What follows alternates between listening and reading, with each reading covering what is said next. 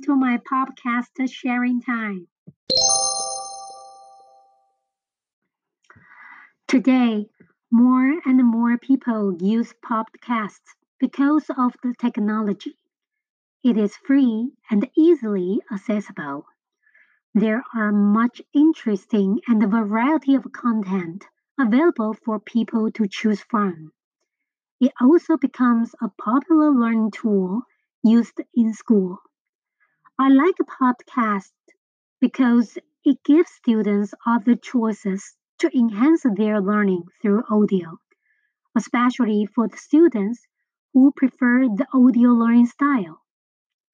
It develops students' learning listening comprehension skill. It keeps students focused better.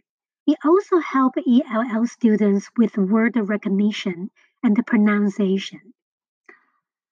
It could be an interesting tool to motivate the students' learning.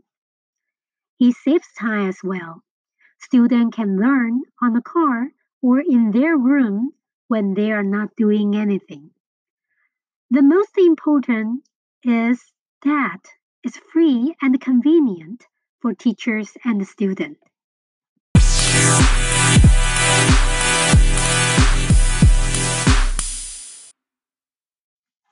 Thank you for listening.